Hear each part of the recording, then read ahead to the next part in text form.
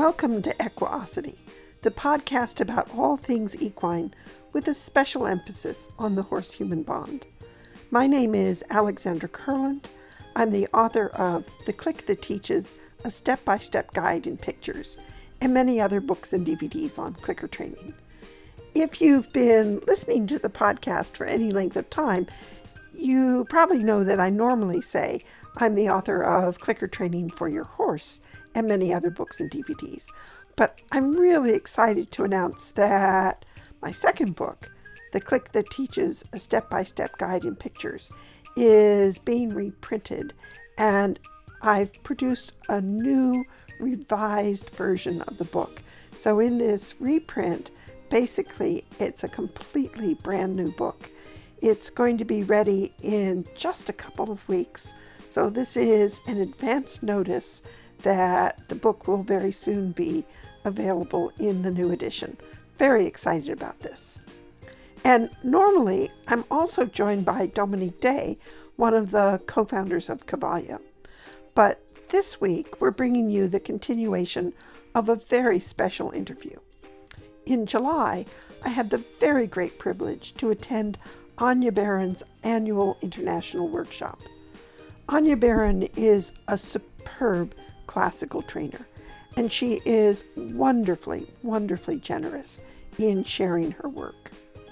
For this year's workshop, I was traveling with a group of 9 other clicker trainers. We stayed together in a holiday house where we shared meals and lots of laughter and many great discussions. And towards the end of our week together, Anya set aside some time in the evening to sit down with us to answer questions. Last week, we ended with a key question, which was, what is the function of the gymnastic exercises? In particular, why do we bother teaching movements such as piaffe and passage or Spanish walk? And for those of you who aren't familiar with dressage terms, in piaffe, the horse appears to trot in place, and passage is a very suspended trot where the horse seems to float in the air. And Spanish walk, the horse extends his front legs fully out in front of him with each stride. Done well, these are spectacular movements to watch. They're real crowd pleasers, but there's so much more to why they are taught. We stopped before Anya could answer this question. So that's where we're going to pick up now. I have many questions, but I think we have indulged quite a bit. And so we will have to save them for another time, because they're all the questions that relate to some of the things you were showing us today, such as why piaffe? That it's not just for a competition. It is for the development of the horse's balance, and it's part of what keeps these horses in good condition. Maybe we should just, why not? Well, that's a good way to end, is to talk a little bit about piaffe and Spanish walk and why all these exercises. Because I know, for example, that my senior horse was injured when he was foaled, damaged his back. Spanish walk he locked in his both stifles hard and fast. I've never seen a horse with stifles as bad as his. Mm-hmm. Spanish walk is what changed all of that for him and gave him a body that he could function in. Mm-hmm. So I know the power of this work, and that it's not just for show. It's not just, look at how my horse can fling his legs around and look fancy. That's not it at all. And that's one of the things that I so appreciate in watching you work and listening to you talk about the horses. That's maybe the most important part of classical dressage, is that we don't say, we ride the horse now straight and put the neck in position and all this. And when we think he is forward straight and he has a little bit muscles, then we start maybe to teach him this exercise or this to show the exercise and to compete. No, the sense is the other way around. We have the horse and we think immediately what exercise can be good for him. So we use even the high school movements, we use for the health of the horse. We don't put them at the end of the story and now the horse is in a moment he can learn this because everything else is done. No, I look to the horse and for this horse very soon Piaffe would be good to help him. For this horse, as he's very deep with the neck and the walk is very short, the Spanish walk can help. So teach him next the Spanish walk to help the rest. So that's a big difference. And the Piaffe is one of the most healthy exercises and brings a lot for the horse. And that's also part of classical thing. One thing is the natural movement, but it should always have a sense for the horse, the movement. So we don't do it just for art. At the end, hopefully, is also art. But we do it first for the horse. And that's very important. Are there, with all the horses you had, do you get more horses stiffer on the left, or is it like with us, I don't know? Often is the side where the mane is more stiff. The side where the mane is falling is often the more stiff. At 90% even, where the mane is falling is the stiff side. Yeah, but I cannot tell you, I'm thinking, no, I cannot tell you most of the horses have this or this side. No. You'll get horses that have the split manes. And that's a problem for me. I don't know what to do. Certainly not.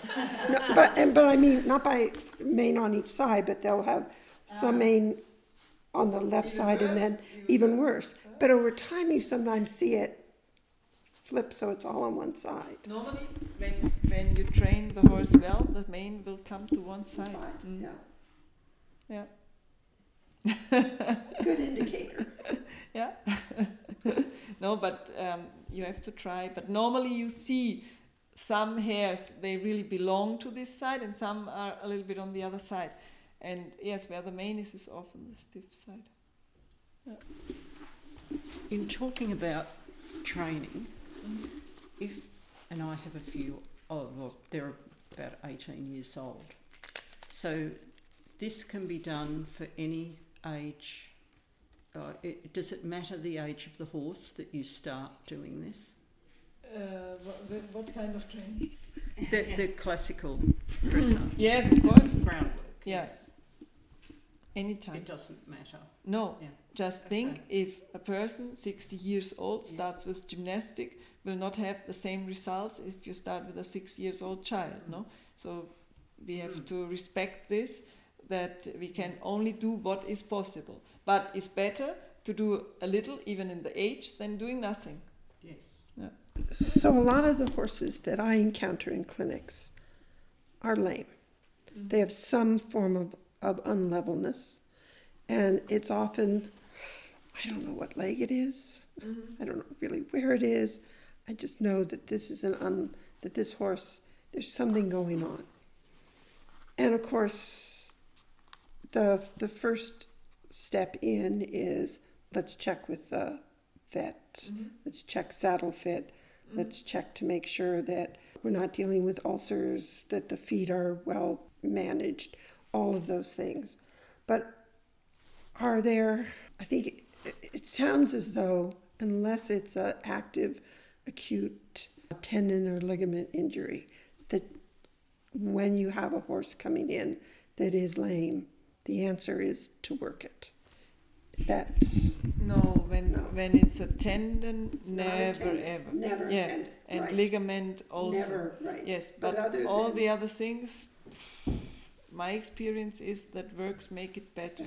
And the horse tells you, because for example, you see maybe here this leg, you make gymnastic and you make it for some days, you start very carefully with 10 minutes or so, and then you see the horse in 3 days is better or worse. When it's worst, maybe there is something really seriously injured, or you choose the wrong gymnastic, also possible. But when it's getting better every day, you see the horse is asking for the gymnastic. and the body needs it.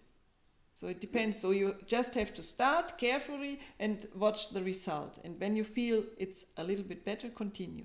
And so you don't actually have to know what was wrong with that horse originally. You may not know necessarily. Mostly we don't know. Yeah. Mostly we don't know. And I have actually one here, and they even didn't know the vets if it's in the back or in the front, and even not right or left. And I always said it's the right front leg, the right front. And now suddenly the hoof of the right front leg was suddenly broken and was bleeding. And so I was on the right path, but I still don't know what's going on there. But yes, of course, now we try to make gymnastic to get weight out of the right front leg. But it's often that the vets have no idea. Even the black one is here now. I have papers like this with maybe can be that. So at the end the horse has nothing. And I don't believe too much in X-rays because often that are excuses. Here's a problem. Because I think the story of the bones, we can help a lot with good muscles. What is true is if you see on the ultrasound the tendon, Yes. you cannot do anything. But the tendon, you even feel, then it's swollen, it's warm, you feel there is something. But if all is clear and dry and cold, and they come and tell me something of here, bone, I don't know, because the story of the bones, you can do a lot with good muscles. Yeah. And it's clear when you're working the horses. So, for example, this afternoon when you were working the Piaffe and you've got Vera on the horse and you're working on the ground, you have a clear marker signal that you use when the horse has achieved a good moment. And you definitely reinforce the horses. Can you speak, and I know it's hard to do it in general terms, but what are some of the things that you're looking for in that moment that you're saying, that was... Yes, there are several things. It depends. Sometimes I just stop him when he makes 3 or 4 steps without I touched him, because that's what I want, that he continues himself. So sometimes I try to take the whip away and he makes up. I say, oh, stop. Next thing is sometimes I have to see if he really starts to bend the joints and the hindquarters go a little down. That's also because sometimes they are in the rhythm, the horses, but they don't use the back and the legs really in a very good way. But when he starts to use it in the sense that he really starts to carry a little bit more weight, I say, stop. So any direction positive, taking more weight, working alone, working a little bit more active, all these are moments you say, stop. That the horse knows little by little, that was good. And if he kicks, we continue, that was not good, because he doesn't know that we want to do Piaffe. For him is, I try, maybe I offer her this or this, he's offering me something. And I have to tell him, now was good. And little by little we go to the right direction. And so last question, can you talk a little bit about the foundation? Yes. Yes. The foundation we built, I think, 2009, and is the main thing is to keep the classical dressage alive, and also, of course, to protect animals, especially horses. So we have here already many cats and dogs and so on, and rabbits and pigs, and all this the foundation pays for, and along this is a lot of money. They all need vaccination, they all need something against worms, the cats, all they are castrated, and is lots of things. And then, of course, to keep the classical work alive, for example, they made these trick films, because I think it's a very good thing, but because it was an eye-opener for many people. That was something important they have done. And we should add, because when you say trick films, people are going to be trick training. Yeah. But that's the training with the eye where you created the silhouettes. yes, Yes. it's a real base. We filmed Yes. horses and riders in nature, and then we just made this trick film out of it. First of all, to put it a little in slow motion, and second reason is not interesting who makes the bad piaffe and passage is really not interesting. The problem is there are too many bad movements and on very high level. That's the Yes. problem, and that is what we want to show, that we are actually on a wrong way, and it is better to show it with these trick films than to say this rider not good, this rider, because you have all the world against you. But here nobody can say that this is really a good piaffe, and everybody can see it. So that was something the foundation made. And then of course we have some old horses here, but also young horses like the black one. And I think we only can change something. Of course we changed or solved the life of one horse, but it's Right. nothing, no? But okay, we made it now, it's good for the horse, but on the other side, we should prove that we can train the horse, is not as ill or lame that he cannot do anything. I will try to show we can train him. And third thing is we want to try to get a change for the horses, that they make their tests a little bit later, not so early when they are not 3 years old. It's much too early. Because like this we produce a lot of lame animals and they go to slaughter because they just made too much in the beginning. Can you describe the testing process? Because I don't think everybody knows. Yes, the knows problem age. is that the first test, for example, a 14 days test for the stallions under the saddle, is very early in the year, so February, latest March. And when the horses are born in May, June, they go to the test when they are not 3 at all. And if you want to make the test in February or March under the saddle, you should start the year before. So the horse is maybe 2 years old when they have to start to ride him and prepare him. And that is the problem. And then it's not only that they show the horse in hand and the gaits or let him run free. No, it's really ridden and jumping and everything. And this is too much, because is in a moment a horse is from 2 to 3, is still growing. Nothing is finished, not the vertebrae, not the bones, nothing. And the horse is in the moment of changing teeth. And often, I have one here, often they have infection, like the children in school when they are young, they have many infection. So they continue working. So this one has a heart problem because of this now. And all these things are not necessary. If we let them run free until they are 3 years old and we start calm and we make the test, for example, with 4 or 5. But it's a question of money. And do you see it changing at all? What will it take to change No, it? there is no change. There's no I see a change that more and more riders start to think, and more riders ask questions, and they don't want to ride in a very powerful way where they need a lot of muscles and fight with the horse every night after work. That, yes, they ask, is there maybe a lighter way? That, yes, but with the professionals who want to sell the horses, no change, because it works well. The system works well.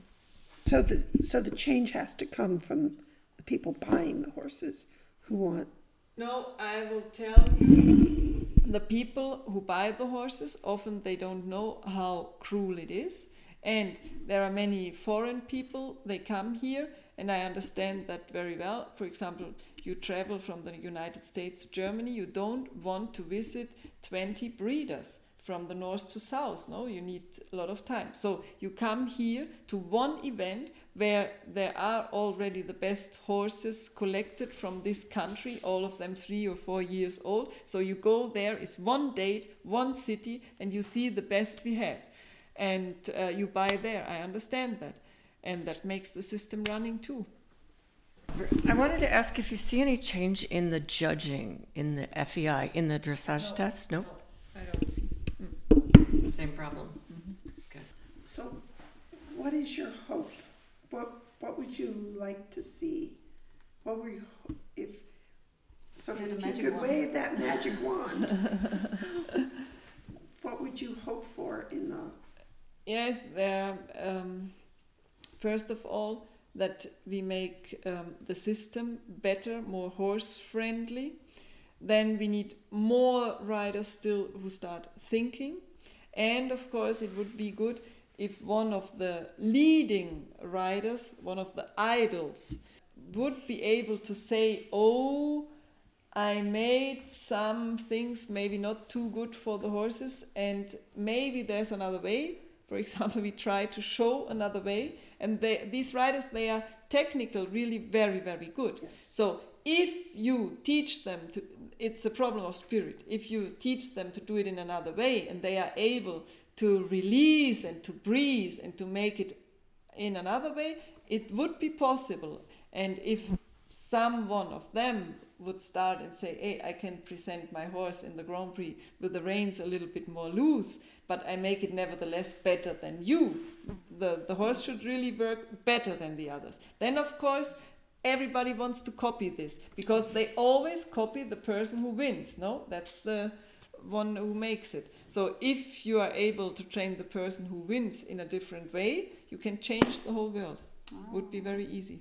So go do that. How? How? Yeah. Are you planning? You said earlier with for example the black horse that you would like to show that it's possible to train them in another way. So are there any plans on? How are you going to show that to the general public other than us coming here once per year and see his progress? Yes, but I also travel all Germany with horses, and we make demonstrations like here. And for example, I think they will never invite me again. I had invitation of a breeders association last year in the north of Hamburg, so it's 900 kilometers from here, and where they make the stallion test for the 2.5. And I had to speak by night, and yes, some of the officials, they were listening. One of them at the end, he said, thank you for that. And the others were not too amused. And for example, there I also can bring a horse, but I had no horse that fits into this, because there is really a big arena for I don't know how many thousand people. So you need a horse that's already cool and really shows, because if you go there once with a horse doesn't work well and maybe spooky and this, you never go again. So better to go without horse, and maybe one day you can go there with the right horse. And then, of course, maybe there's one or two who think, oh, funny, the reign's not too short, the aids you don't see too much, but nevertheless the horse works. And that would be good. Yeah. And it's not necessary to go there with an Iberian horse, because all of them think the Iberian horse make the high school movements themselves. They are born like this. So it's necessary to go with a horse. All of them have a German horse, so go there with a German horse. Yeah. You've gone there with with the Haflingers, and I've been in another place. Yes. That's also a funny story. I went with the Haflingers to several things, and what was good, I went there 2 times in winter, and we always had 850 places sold out in January, and that's a lot because people have to travel in the snow and so on. So that was really good. 850 is already something. But then I've been on another thing, also with the Haflinger, and the dressage riders came with the very good movers and good dressage horses. And for example, when the Haflinger makes a little passage, the normal trot of them looks already like this. So you are always a little bit the funny person by side, no? Because it's not the same. It's not the same. Even some of them came and said, for a Haflinger, not bad. And so, but it's different. It's different. It's different. Because the Haflinger makes 5 jumps of gallop and they make 1 in that time. So even for me, the other one looks more elegant, of course.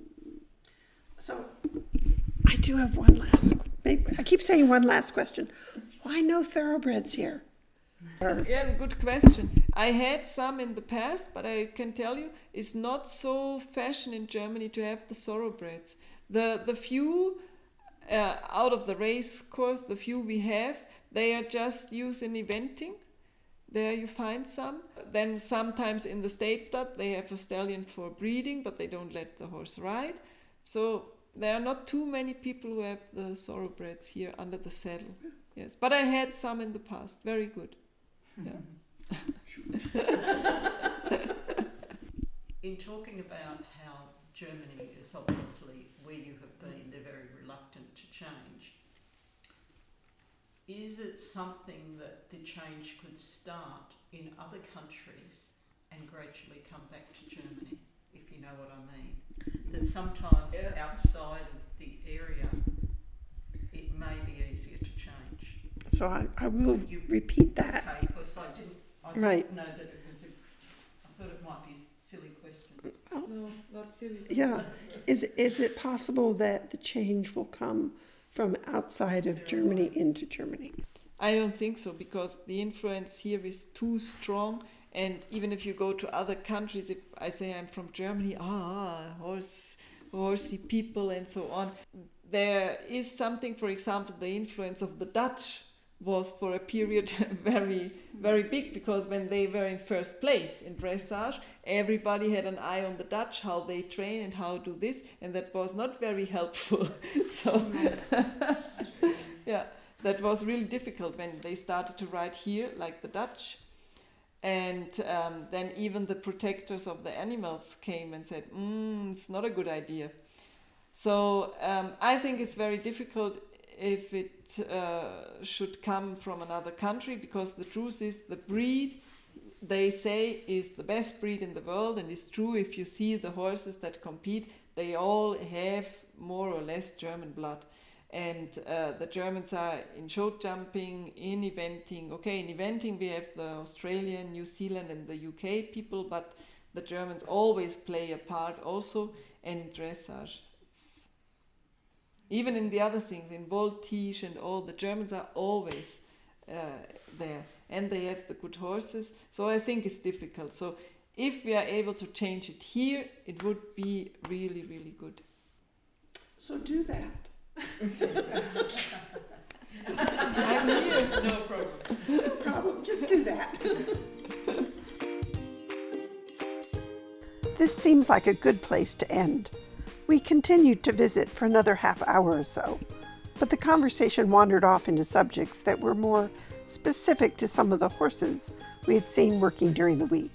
So we'll end here by saying a very great thank you to Anja for sharing so generously of her time and of her horses.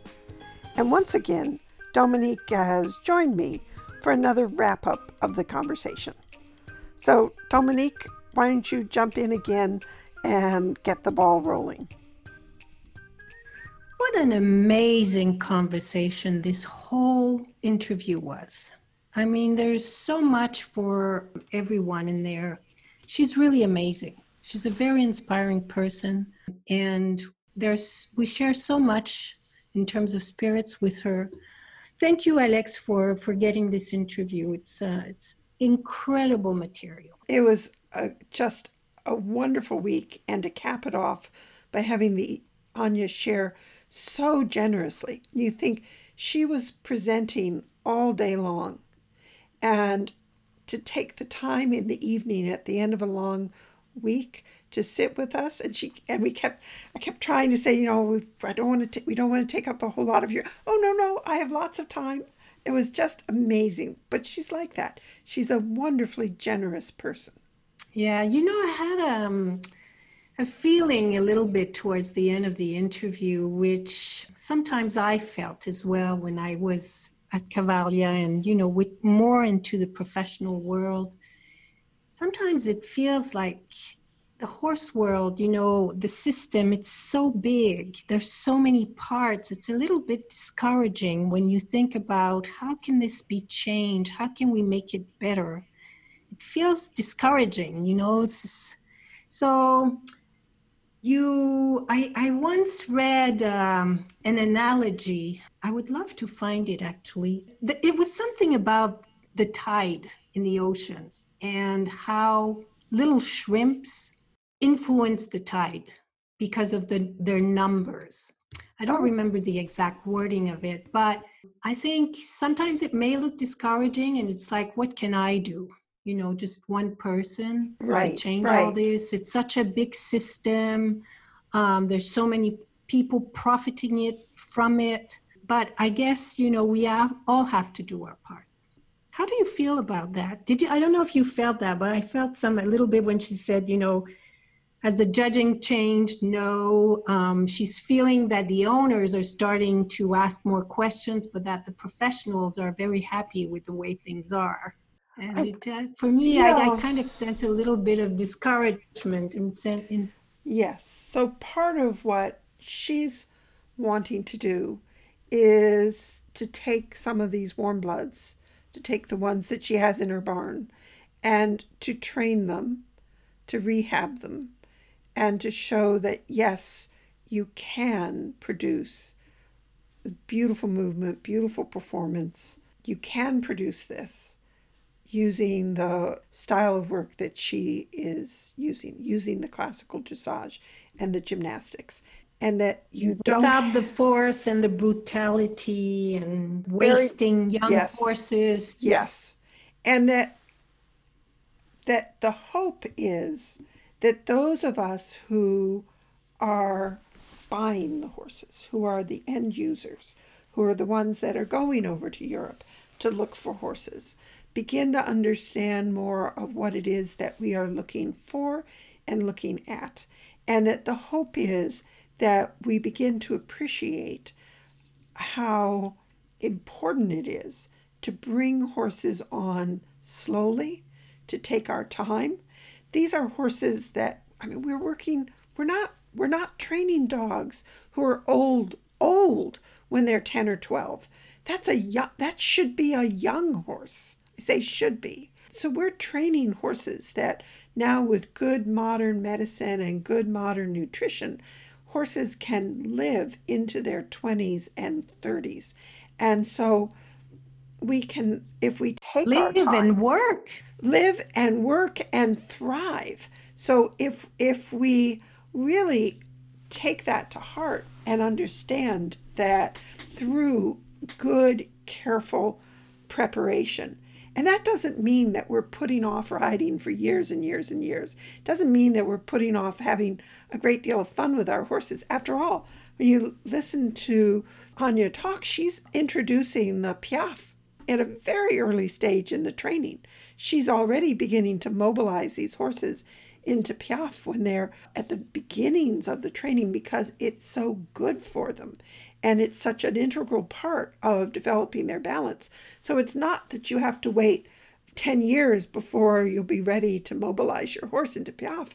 No, you start early on. But she's not doing this in a month. No. I remember when you told me, I think it was from her workshop last year, where we were watching the Spanish Walk. You were asking about the progression, how she taught it and how long it took, and it took her years. Yes. Because she's willing to wait and let it progress in these small increments. And at each one of those, as the horses are working, they are progressing, they're showing good work, they're becoming stronger, they're becoming healthier. But what we're saying is that she's not looking for the 30-day wonder. You're giving these horses the time to mature, to develop emotionally, to develop physically, and that when you do that, you have a horse who can be your performance star, your beloved companion for decades, not just for a year or two, but decades. You know what my hope is that young people who are learning all the technical riding stuff are also exposed to what we're exploring and the positive, the motivation that is generated by the positive reinforcement Right. and the kinder approach and the rigor of the science, and that these young people in a few years will be winning, will become the next idols and will be copied, and that it will become mainstream. I don't see how it can go any other way, but that's probably my optimistic nature. Yes. Well, But what for you me, hope. it's a revolution that has begun and there's no stopping it. Yes. So Because it may be that the old professionals will resist it, but I'm hoping that the next generation will help to start these things. It will not be changed entirely in our lifetime, but I think hey, wait a minute. years. Well, Well, I mean, as a mainstream, competition, I think it will take a while, but it may take a while. I'm not optimistic enough. I think you're not optimistic enough, because I think as people start to stumble across clicker training more and more and more, and they start clicker training their dogs, and they'll be wondering, why am I being so aggressive with my horse when I'm getting such amazing results with my dog? Why am I not using the same approach to the training? And that then, as they start to clicker train their horses and they see beautiful work like the work at Anya Behrens, and they say, oh, I want that. And what the clicker training provides is a way of breaking it down so it becomes accessible. And then as they're working with their horse, they're seeing the brilliance of their horse, they're seeing the intelligence of their horse, they're seeing how much their horse wants to be with them and work with them. And you just fall deeper and deeper and deeper in love with your horse. And then if somebody comes along and says, that horse isn't quite good enough for you. You need to go get a fancier horse. You need to get a taller horse. You need to get a bay horse instead of a chestnut horse, or, whatever the arguments are. Then hopefully people will say, well, I love to compete, but I love my horse more. And so we'll do the best we can, but I'm going to stay with my horse. And that's when the horse world changes. That's when it changes. Well said. Yeah. So before we leave this conversation, Yes. because we promised this little summary of what balance is. Oh. I couldn't remember if it was in this podcast or the previous one, or because I really like this in a nutshell description of what balance is.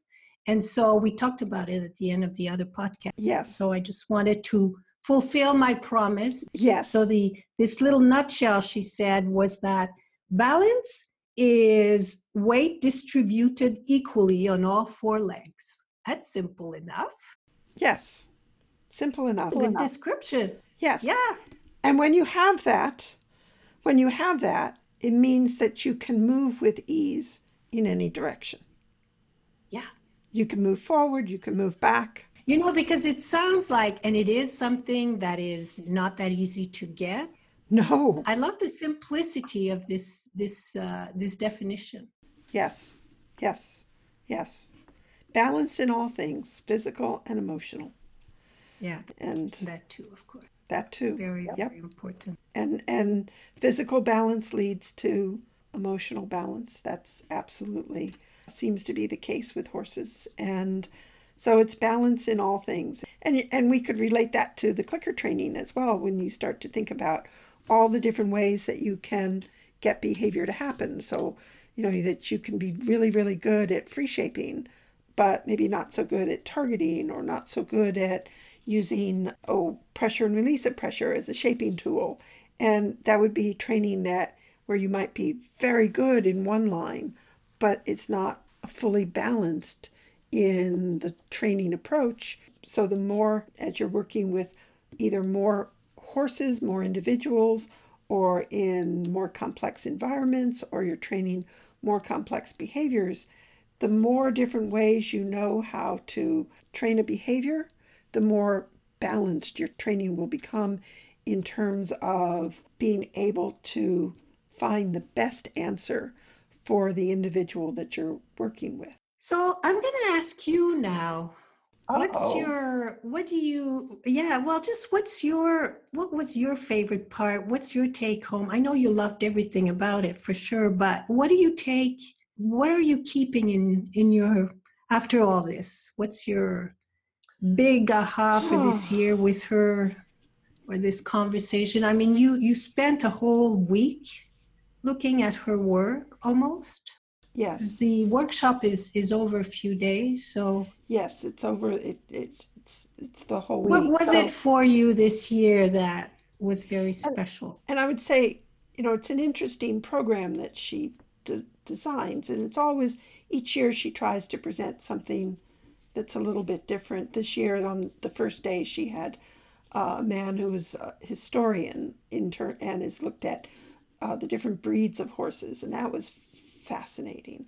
And then watching the progression from the young horses, and then seeing how it develops as the horses progress within her training, so that will be in the morning looking at the younger horses, and then in the afternoon, the end of the day, one of the older, the senior horses will come out. And I think just how stunningly beautiful, just beautiful these horses are, and how they're how much they're thriving. They're just thriving. Is there anything that you think you will add to your training, or maybe tweak a little bit after this workshop this year and this interview? I mean, certainly I know you have a lot in common already with her, this love of balance and of, using all the work for the welfare of the horse. I mean, this is why you're going there. I mean, you have for a few years, but is there anything, because it's all these little pieces year after year that constitute the pool of knowledge that someone has. A deeper understanding of how she's using the gymnastics, and when she chooses which exercise for which horse. I think that's always fascinating. And that came out a lot this year. Yes, absolutely. In the interview.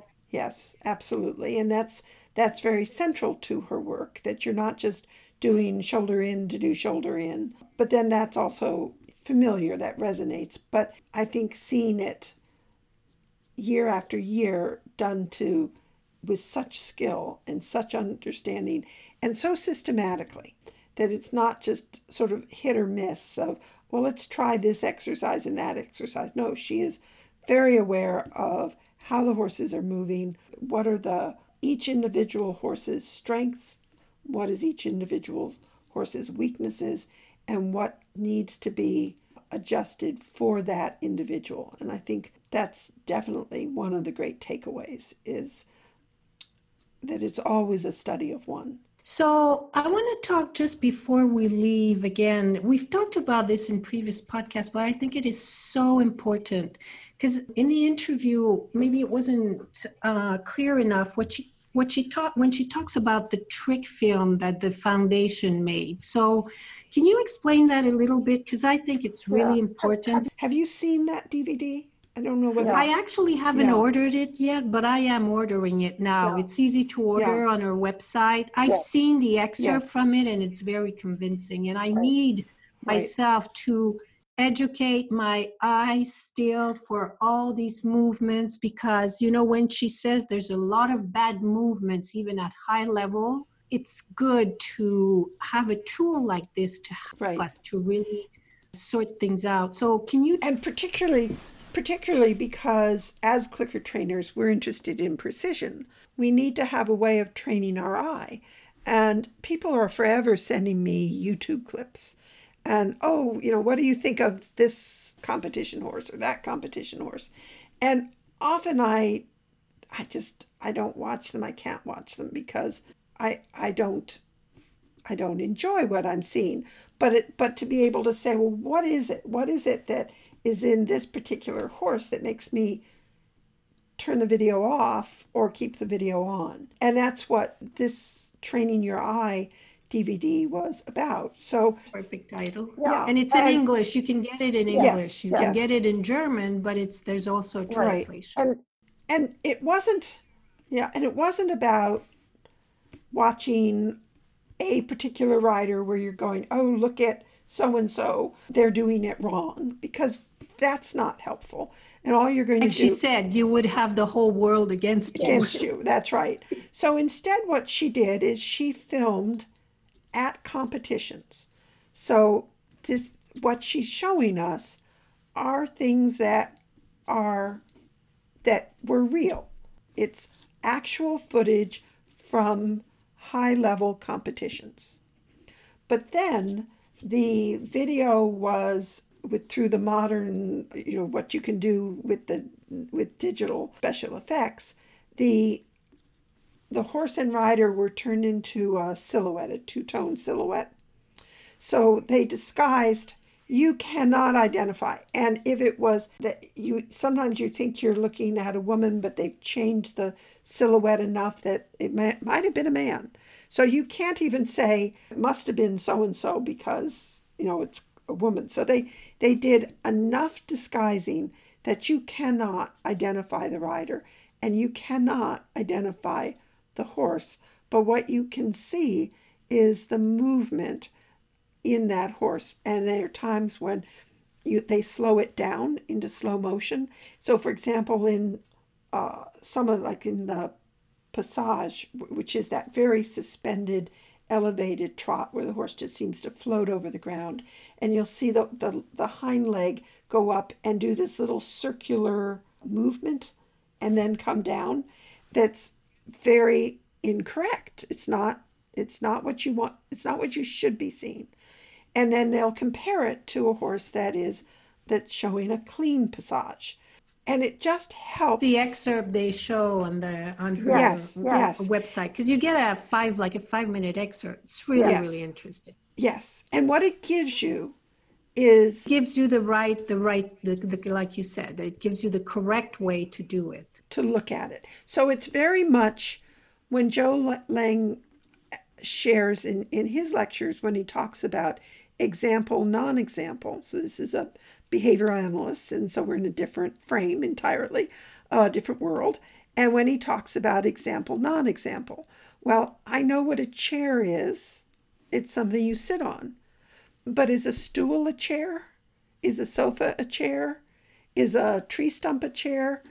No. But until I have seen example, non-example, I don't know enough about what is a chair to identify, well, that thing that you're sitting on, even though it's modern art and it doesn't look like the Queen Anne chair that is sitting over there in the antique store, they're both chairs and I recognize them as chairs. But this weird thing where the hind leg is doing that little circular motion, that gives me enough non-example to understand more clearly what the good example is.